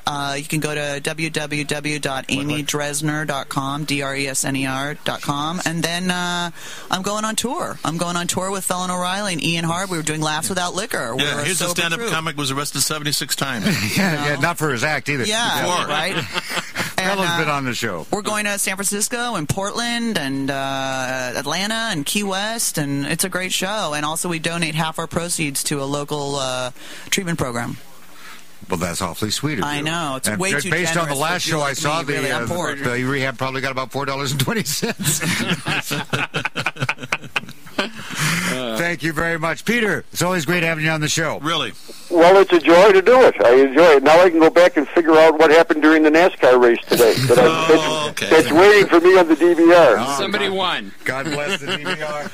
It's a pleasure, gentlemen. I'll say goodbye. Thank you very much for Peter. Well, another one. Yeah, that was great. Amy Dresner, world famous Thank comic, you for being here. vastly entertaining, and her beloved formerly 300-pound husband. Boy, she has worn you down to just a shell of your former self. Yeah, she's ravished you tremendously. I know, it's terrible. Somebody send me a sandwich. I've seen pictures of people in sandwiches before. Oh, yeah. All right. Okay, enough of that. We're going to strap on some entertainment with Magic Matt Allen and the Demons of Decadence. Coming up in mere moments on the standard of a beleaguered and tempest-tossed broadcast industry. Oh.